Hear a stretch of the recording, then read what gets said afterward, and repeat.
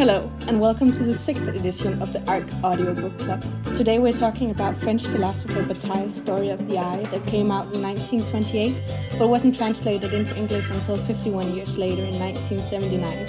And now I'm going to quote from the Paris Review. Story of the Eye is a dirty book by an unhappy Frenchman. It chronicles the amatory hijinks of a nameless but extremely open-minded narrator, his girlfriend Simone, an English voyeur named Sir Edmund, and Marcel, a suicidal, mentally ill 16-year-old. A staggering amount of mirthless sex is had by all, much of it in front of Simone's middle-aged mother who's not amused. Fornication is indulged in alongside of, on top of, and eventually with corpses. Various oblong and or spherical objects are inserted into sundry cavities. A priest is seduced, corrupted, and finally murdered at the moment of orgasm, after which one of his eyeballs is recycled in a manner I blush to recount. Then things proceed to get a bit risky. It's basically horrifying and hilarious, like The Hitchhiker's Guide to the Galaxy of Deviant Sex. Fade to black.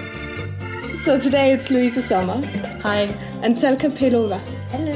And Macon Holt. Hi. This book, Story of the Eye. Is it porn? Yes. Yes and no. But yeah, leaning towards yes. I mean, unless we have a very limited definition of what porn is, then it is definitely porn. But then what makes porn distinct from erotica? I mean, it's usually a class thing more than anything else. Sure. Isn't porn a more distinct version of erotica? A more explicit form of It usually depends erotica? on how much you pay for it. And also maybe there is a question of quality? Yeah. Perhaps? And this is what Susan Sontag talks about in the essay that accompanies this book, which I have not finished reading. But she was talking about... Basically, she's trying to make the argument that because something is porn does not mean that it is necessarily bad, but there is bad porn, and there is bad lit. It's just a category that you can operate within. So I have no problem referring to as porn in the sense of porn being this sort of excessive, as an excess, as writing and producing art that is more than most normal discourse allows.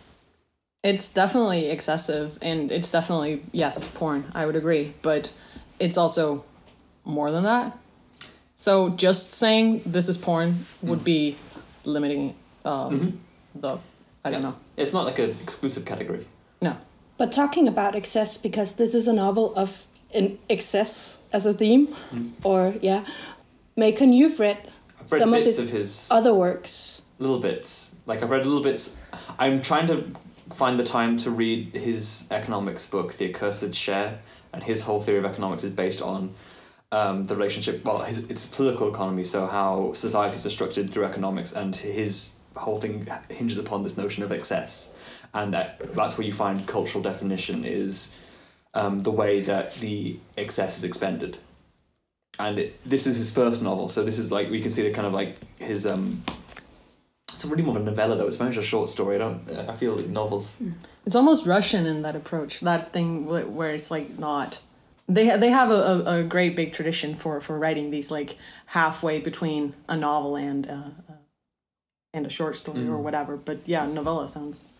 Yeah, and so I think there's a kind of like embryonic modes of lots of his later work. Like you get that he's already taking it to that level of the overarching cosmic structures that are involved, where he has the narrator talking about looking at the Milky Way as this stream of semen across the sky. Shall we talk about what this book's about? Because we have really jumped into the conceptual end of this. I also feel really weird when you're saying semen, because it's always referred to as sperm in the book, isn't it? Do you think this is a purely provocative book, or is there an actual story or point to this? I think there is a point in the book. Yeah? Yes. Does it have an intention? Does the author have an intention? Did you feel that? I think he definitely does have an intention, and I think he's a great manipulator, which I really, really appreciate in this book. I think he's so uncanny and he's so misleading, and I think this is what I really, really enjoy, because when I read it the first time, I wasn't quite sure like if you can say such a thing that, I like this book, but I really appreciate it on a second read and found different things. But I think he definitely has a point, And to me, it's just it's mostly book about religion. Yes. And it's yes. I can see that. And it certainly ties into this anti-clericalism of like libertine France, like the idea that only a couple of hundred years before this, the Marquis de Sade was put in prison for writing such things, and that was because of this. So maybe it's not just religion, but it's also the ideologies of the surface structure and discourse of the society. And this is also the thing that gets talked about a lot, and also why it's fed into later philosophies. It's talking about the limits that we put upon the bodies and creatures that we are in order to function. And also, I think it's about what happens when you really, really restrict yourself. And like with Catholic religion, there is lots of restriction, and I think is what's when you just really restrict yourself, like what's the outcome? Like there is this polarity in the book, like in characters, they're so polar to each other, and they are like as if these two great examples of what happened when you supremely free and you just do what you want, and when you're so restricted that you can't express yourself sexually and you have to lock yourself in a wardrobe, the guilt, the shame that drives you. Yeah, like there's like maybe four characters really in the book. There's the narrator, Simone, Marcel, and what's his name? Lord Edward. And it's Marcel who's the most restricted and also who suffers the most.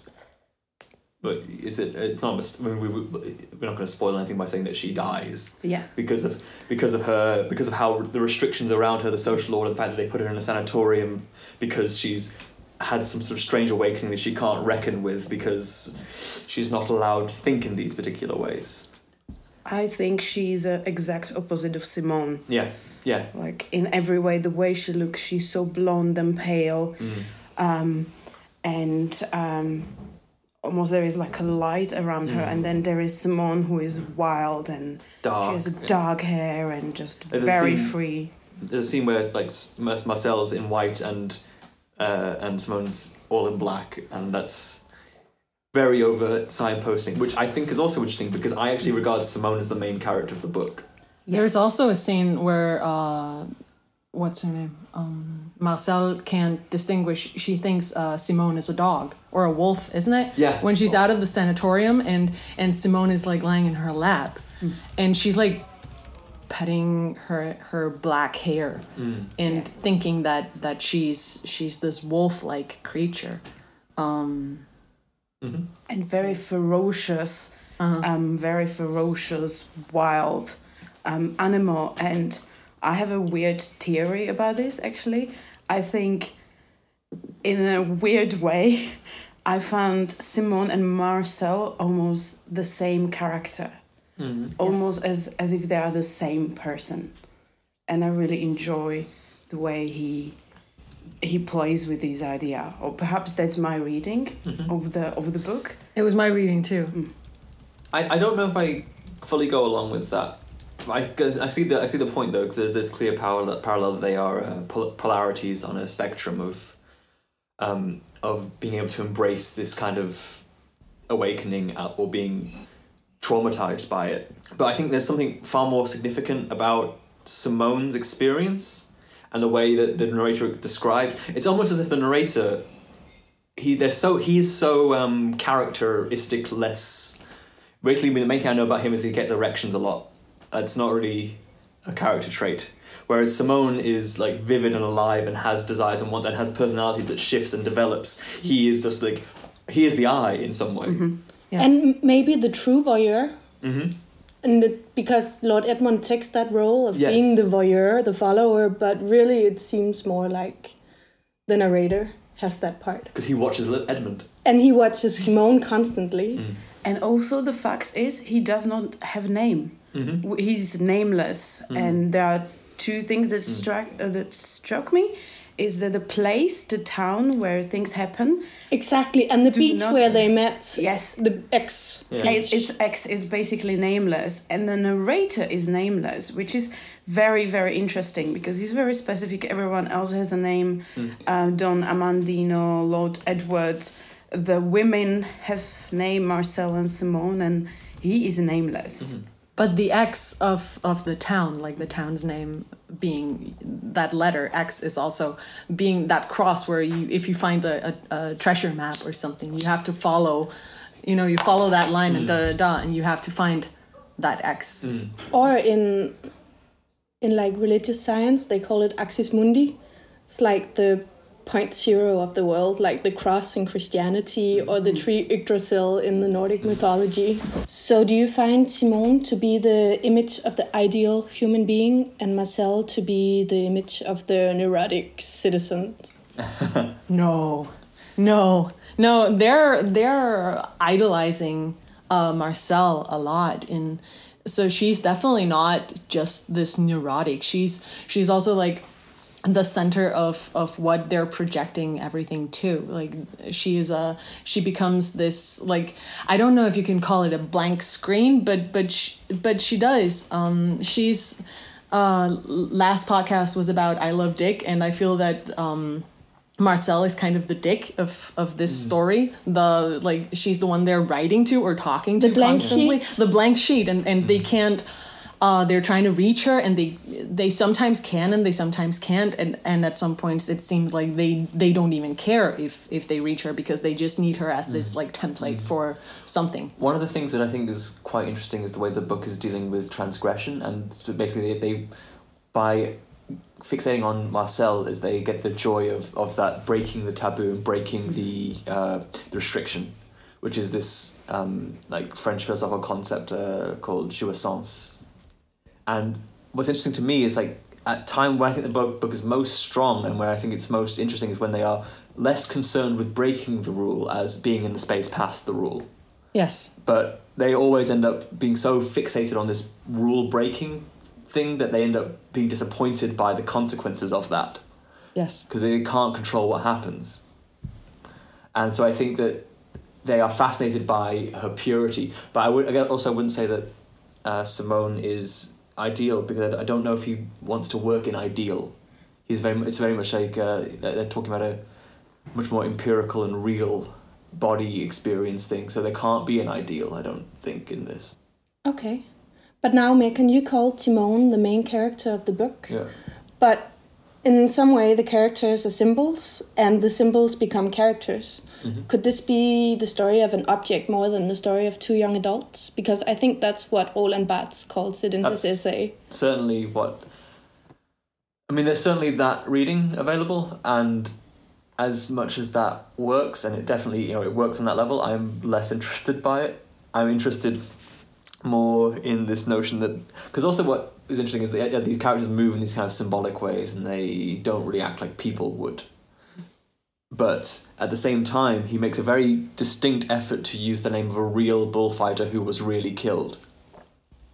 So he is hinting at the reality, the potential of this existing within it. So I don't think that I can completely collapse them to symbols.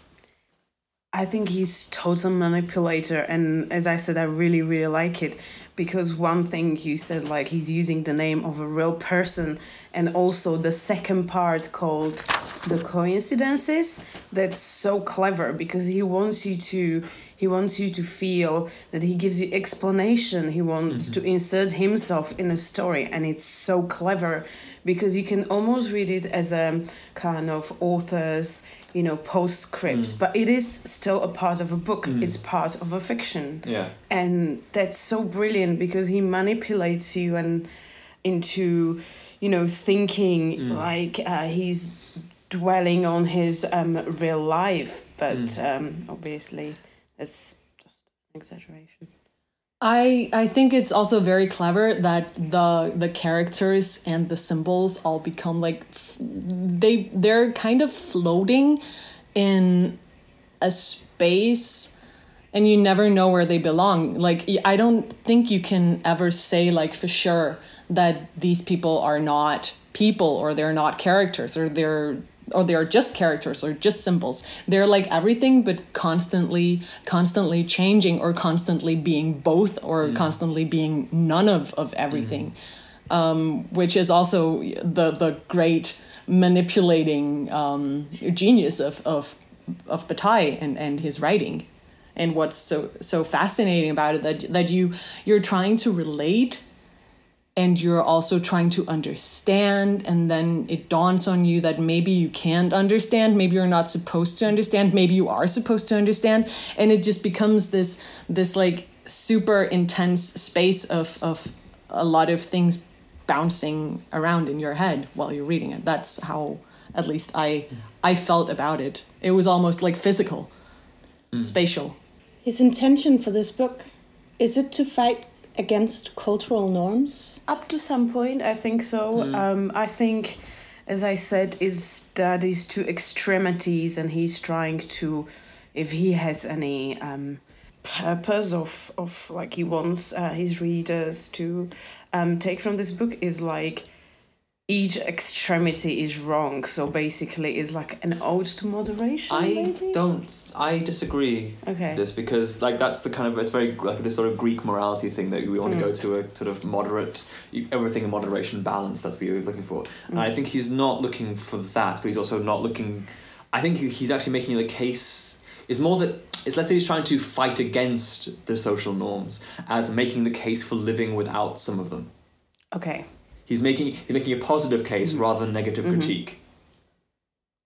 So he's showing excitement. He's showing visceral sensation, and that's, I think, a very effective, and what makes it much more exciting than, say, like people who would then much later on draw inspiration from him, like Bret Easton Ellis, who's just like so obsessed with how he can be critical of the status quo by showing the transgression. He's so obsessed with that moment of rule breaking that he doesn't get any of the joy of after it. He doesn't get any of the excitement of after it. I think that is also where the beauty of this book is it's in the excitement. That's what makes it relevant. That it's so I've always had a hard time describing this book to other people, because when you tell them, oh, these people basically have a lot of, there's weird sexual encounters all over the place, and weird like situations that become like crazy, but it's also and in some way it's like hideous. In some way it's the most awful and like revolting, repulsive thing. You want to like you just want to like distance yourself from it, but it also has this joy and this purity that shines through. So yes, I think excitement is probably like the in any sense of the word is super keyword for the book. Yeah. Okay, so about that, because seriously, the internet is littered with reviews from people hating this story. Did you find it to be that repulsing? No. No. I think like you kind of get the gist. Like this is over the top, and you can't take it literally. Like that's just be silly. But now you're speaking as academics. How was the reading experience? Like you feel of this book? Like you put it down, and you feel. Yeah, you can't look at the eggs the same way for a while. Really, I mean, like you feel the intensity. I think more than anything else. Like, I don't think you you have to be quite prudish to. I don't know. It is an extreme end. It is hardcore pornography, but at the same time, it's not like. I mean, maybe the language is very seductive because you're never presented to like this could be wrong. It's just laid out. As Anna Nin, for example, has a short story of a grown-up man who is, I think she says, satisfied by two very young girls every day. And I think it's a wonderful story. And reading it never occurred to me that, wow, this is actually wrong and punishable and this man should go to jail.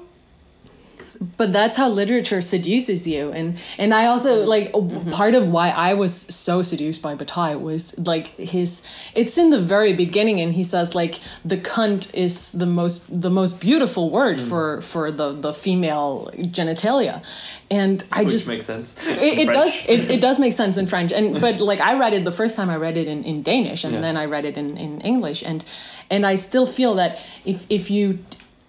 if you appreciate the beauty, or I don't know if it's appreciation, but it's like if you want to think about the beauty of the word cunt, if you want to choose that over anything else, I just think that's a beautiful sensibility. There's something interesting about that because there's actually a whole political argument about the use of the word cunt, and it's because the word vagina refers basically as the negative capacity of a sheath. Like, the root of that is the sheath for the penis, essentially.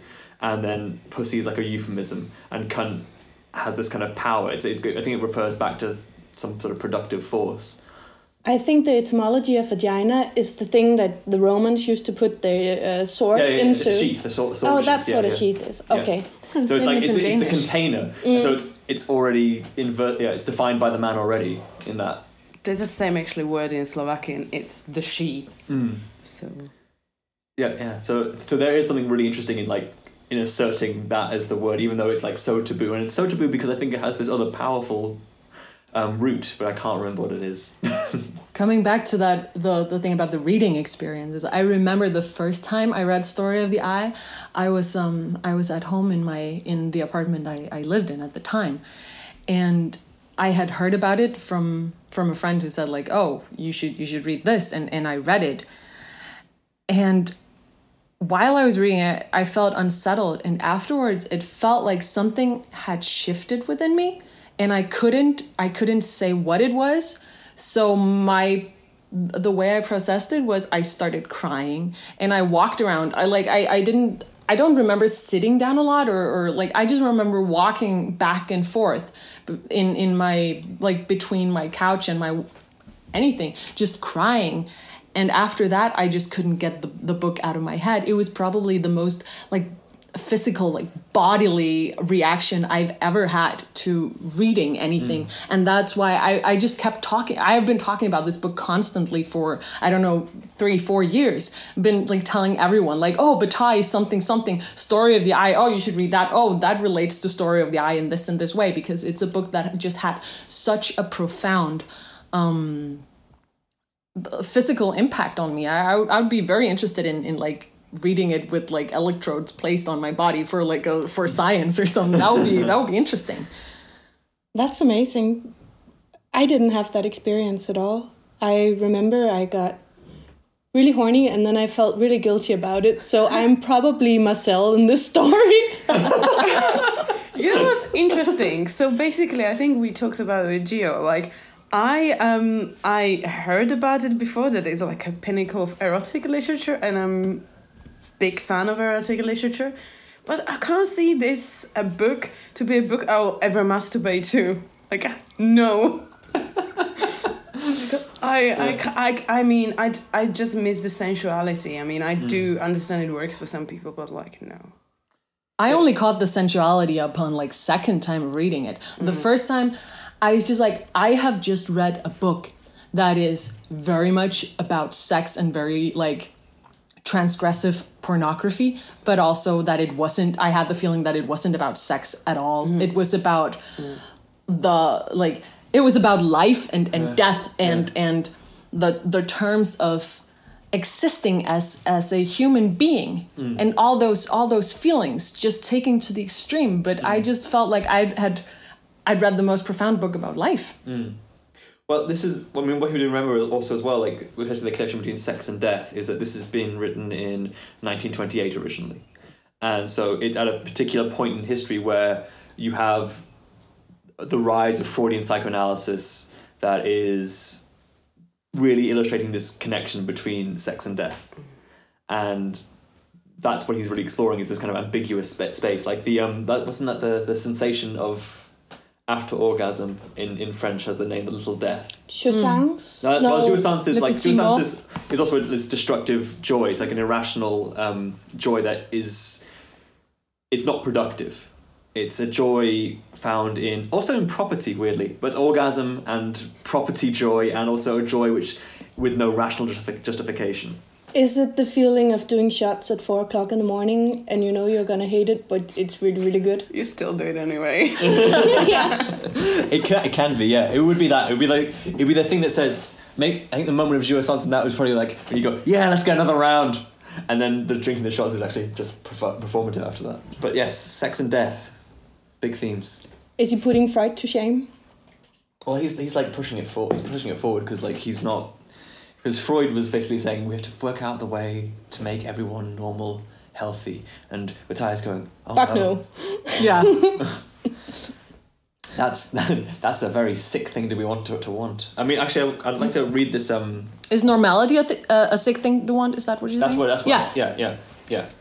I'd like to read this this passage, which I think kind of sums up the entire project of the book. It's on page 42, and he says, "This is the narrator speaking in a kind of very lucid passage. To others, the universe seems decent because decent people have gelded eyes. That is why they fear lewdness. They are never frightened by the crowing of a rooster, or when strolling under the starry heaven. In general, people savour the pleasures of the flesh only on the condition that they are insipid. But as of then, no doubt existed for me, I did not care for what is known as the pleasures of the flesh because they really are insipid. I cared only for what is classified as dirty. On the other hand, I was not even satisfied with the usual debauchery because the only thing it dirties is debauchery itself, while in some way or other, anything sublime or perfectly pure is left intact by it. My kind of debauchery soils not only my body and my thoughts, but also anything I may conceive in its course. That is to say, the vast starry universe, which merely serves as a backdrop."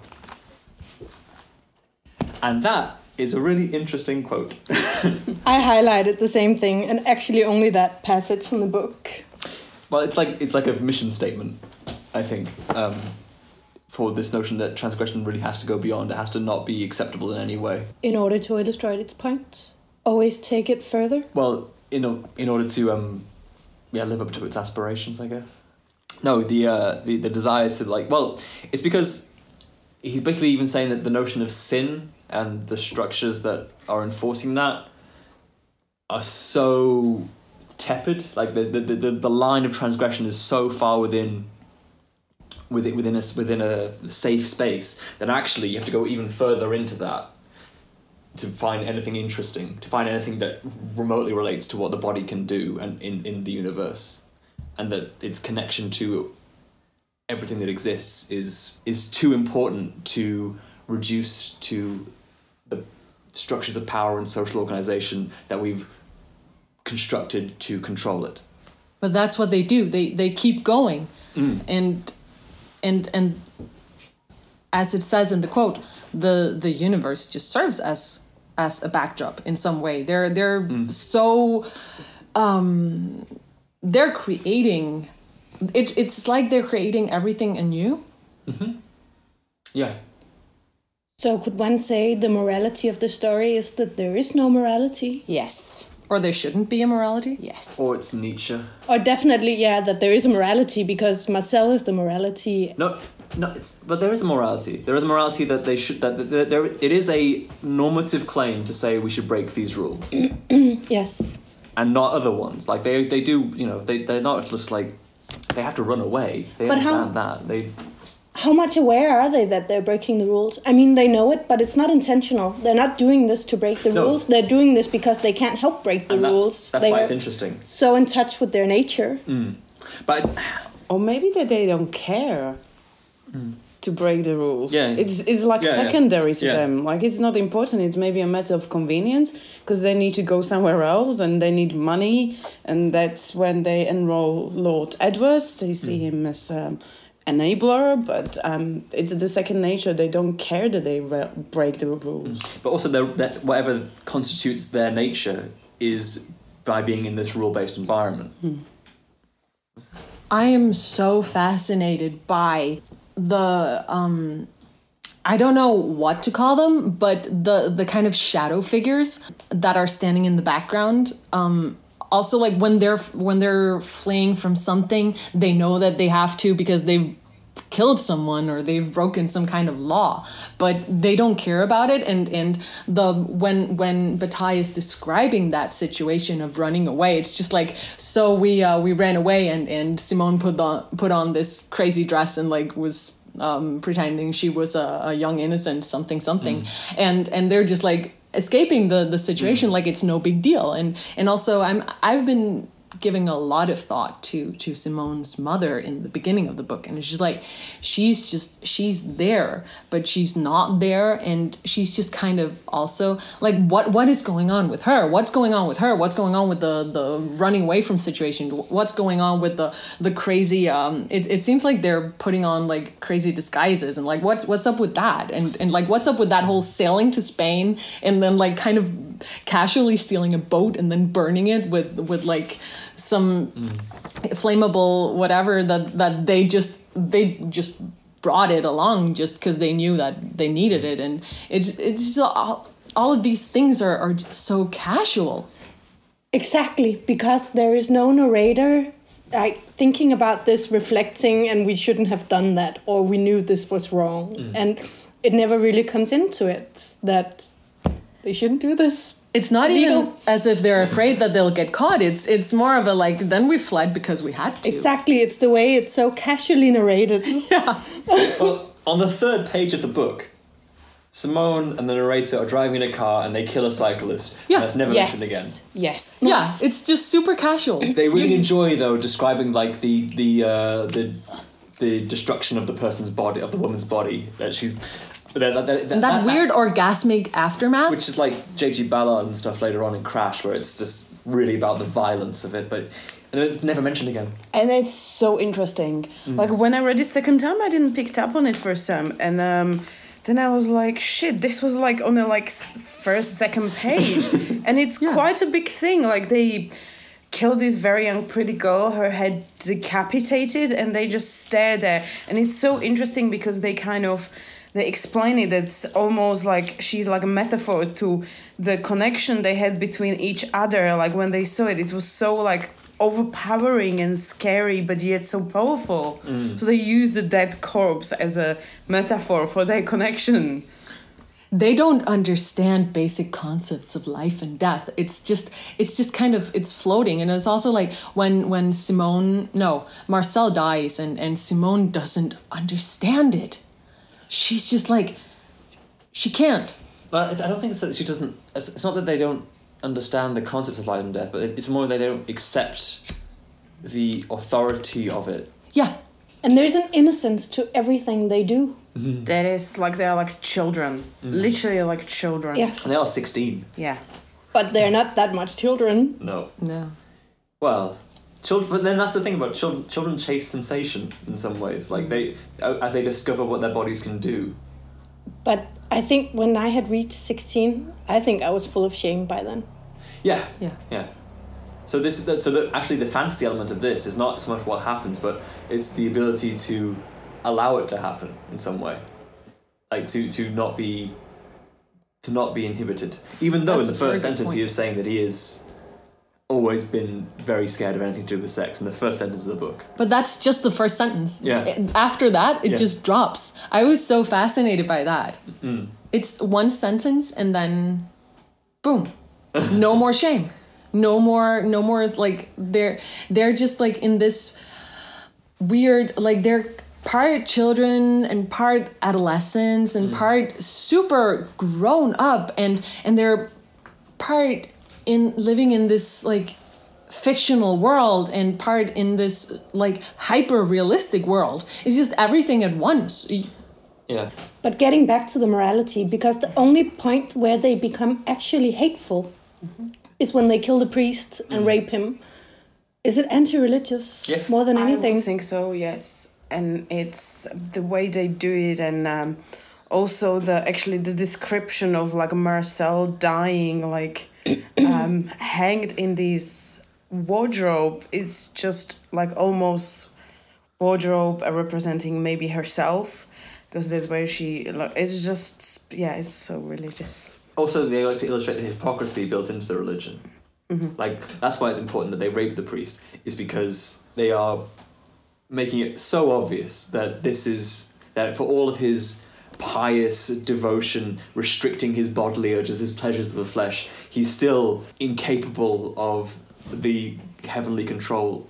And he's actually suppressed it all along, right? Because he really wants this to happen. So what's all his devotion and what's it been worth? And his shaming. And he's so similar to Marcel. The way they look, he's blonde like her. Yes. And in a way, there is this connection with Marcel, almost like if they blamed him in some way for her killing herself. That's... Or perhaps what he represents, because that's what I think repressed Marcel and made her kill herself. They do see her, right? Yes. The narrator sees Marcel. Yes, the eye, when they take out the eye, oh, now I'm spoiling. They're taking out the eye of the priest and putting it everywhere, like, while they're having intercourse. And then at the end, Simone has it up her cunt, and the narrator is seeing Marcel's like light milky eye with sperm and urine trickling down. Tears, yeah. That's such a frightening. I don't even know if it's a metaphor, but it's image. just a frightening image. Yes. There's also this wonderful relationship between the parts of the body which are for structural social engagement and the parts that are meant to be hidden. And meant to be hidden and are meant to not exist when you're talking to a person. So when you have that movement of putting the eye into the cunt, you collapse this space. Like the face is just body, but the face is so meaningful to us. But it's just a set of organs with which we. It's functional. Yeah, but we have to privatize and hide the rest of it, which are basically the themes which have been explored by so many philosophers and thinkers that have followed this kind of work. I know that you have said a lot about religion and religious critique, but I also think it's more than just religion. I think the priest at the very end is also representing kind of the authority of life with all its structural the structures and the like that imposed meaning and all that the what you call it, that ornamental beauty that is in the churches, but that is also in life that we're trying to kind of ornament everything with and trying to structure things with, and they're just, I don't think it's a meltdown of morality against religion, or if it's a crusade against religion. I feel it's very there's a lot of Nietzsche. I'm feeling a lot of Nietzsche. Yeah. Obviously, I'm not. That shouldn't come as a surprise to anyone. But there's so much Nietzsche, but also the Nietzsche in not just the God is dead part, but that whole very, very vivid thing, and the whole like insisting on life being something more.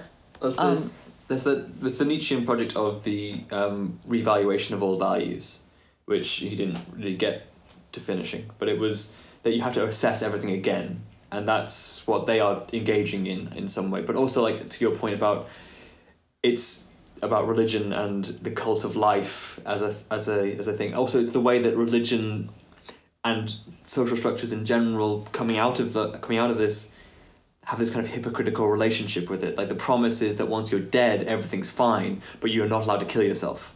Yes. So you have to keep living, but the whole point of that is to be dead.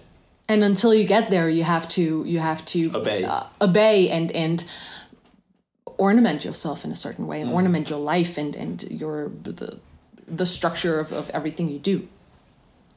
Did you like this book? I love it. Do you want to say more on that? I want to say, like, I love it with that passion of, like, when I say love, I mean I love it and I hate it, and I have very intense feelings about it, and it's just remarkable because it's very short and it's very intense and right on from the very beginning. It's just in your face. Like I can't. Whenever I've told about the book, I have referred it to as like the second chapter starts with this is the time where Marcel's obsession with cracking eggs with her behind comes from. And he's just like, it's so full on, it's so in your face. I don't think you can be, what's that word? Indifferent to it. You can't be indifferent to it. So you have to either love it or hate it or have some, I don't know. I don't even think that it's a matter of love or hate. I think it's a matter of a lot of extremes in between those two, which sounds contradictory, but I have a very clear idea of what I'm feeling. But at least a reaction. It's this very strong reaction, and I gotta say I love it. Even though it almost drove me insane for a long time. I was obsessed with it. Love is complex, though. Love is complex, and that's what he tells so clearly, and that's the reaction that he gets in the reader. What about you, Telka? Did you like it? Did you have a reaction? I did have a reaction. I think like is just not a word that I would say or use, just because I don't think it's something to be liked. I thought about it, and a week after I finished, I kept still thinking about it, and there were so many interesting things that it illustrated. And when I read it again, I found it interesting, thought-provoking. I didn't love it as in maybe the same way that Louise did, but I would definitely recommend to people to read it. It made me feel very strong feelings about life, so I think that that's its purpose. And I don't think it's something, you like it. It's just so extreme that whatever emotion you take from it is very important and maybe insightful. Why do you reacting to this book, which is a work of fiction, a certain way? Why do you get offended by it? So it's good. And importantly, I think you read it and you feel at times offended, perhaps, but at the same time you also are very aware that he doesn't give a shit. Yeah. Like not in the way where you would be like, yeah, I'm gonna say what I want because I'm so non-politically correct. I'm gonna beat all the power. Yeah. Ha ha ha. You guys are so weak. But he's going like, no, I'm just really interested by this. And it doesn't really matter what happens. Like you're in it. Yeah. And that's one of the most exciting things to me is this point where it's not even that you dismissively don't care, but that you're more interested in this other space. And it's that wonderful exercise in writing where the words disappear. And I find that really interesting, where I feel like as I read it, it's no longer a semantic experience. I'm not looking for meaning. The meaning is transferring to sensation. That's the thing where like you're getting horny, is that your body is telling you something else. Not everyone gets horny necessarily from this book, but like you can have that reaction, and that's what I think. That's a really nice thing where the aesthetics of how it's put together is seducing you, and you're feeling a seduction. So it's not necessarily the words, but it's like this sort of turns of phrase and the expression. They just sort of take the edges off meaning, and that's really nice. It's really funny because right now we're experiencing like the limits of this medium. Like this is a podcast and you can only hear our voices. But if you were here in this room, you would see everyone is like making faces and nodding or smiling and like looking into the table, winking, looking into the tables. I just made a heart out of my hands, like pointing it towards Macon as he was talking. I reached for a whiskey because I'm British. And fine. Actually, that's really interesting. The critique. I want to say this before we close it up. The Lord Edmund character and Britishness. It's like this guy masturbating in the corner. And his face is purple. Like he has two modes of existing. He has to be either a fixer and an organizer, or when sex is happening, he can't really just full on enjoy it. No, he just has to masturbate in a corner, thinking. He's like the facilitator. Yeah, he's an enabler. He enables them to do things. It's just the most wonderfully francophone critique. This wonderful French critique of Brits. Of Brits. This. Do you feel offended? No, I feel like it's appropriate. Would you guys recommend it? Yes. Yes. It's too important a project. I think it's great. Like, it's a great book to write an essay on. There's so many different elements you can focus on it and have fun with it, I suppose. I think that it's difficult. It could be difficult for people, and I think that's worth highlighting. And I think it's difficult for a bunch of valid reasons. I think there is. Yes. I think there are attitudes about gender in people, but I think at the same time you can engage with them.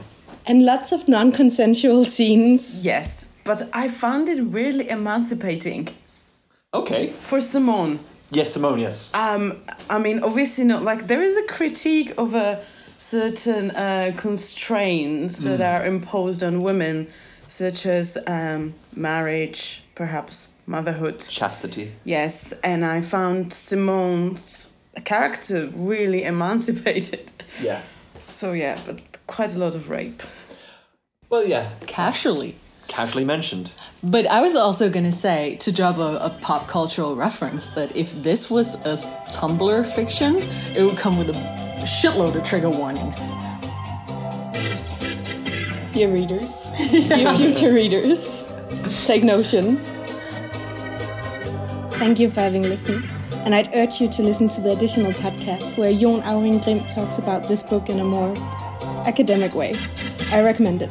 Next time we'll talk about Michel Houellebecq's Submission. It seems a good time now that the whole novelty of it has weaned off. Stay tuned and come by our shop in Copenhagen. The coffee is really bad, but our books are great and our staff knows them.